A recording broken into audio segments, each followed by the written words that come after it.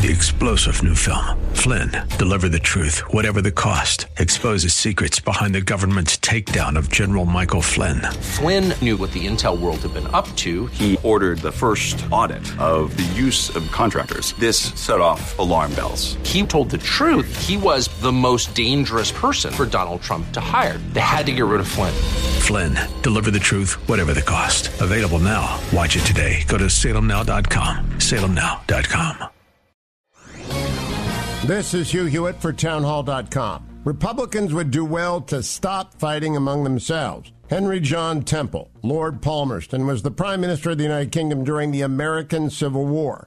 He's celebrated for saying many memorable things about politics, including his remark about an up-and-coming politician nearly 50 years his junior, the conservative Robert Cecil. Beware of that young man, Palmerston said. He possesses one of the secrets of success, for instead of defending himself and his cause, he attacks the other side. The GOP ought to ponder that observation as it considers its course as the loyal opposition.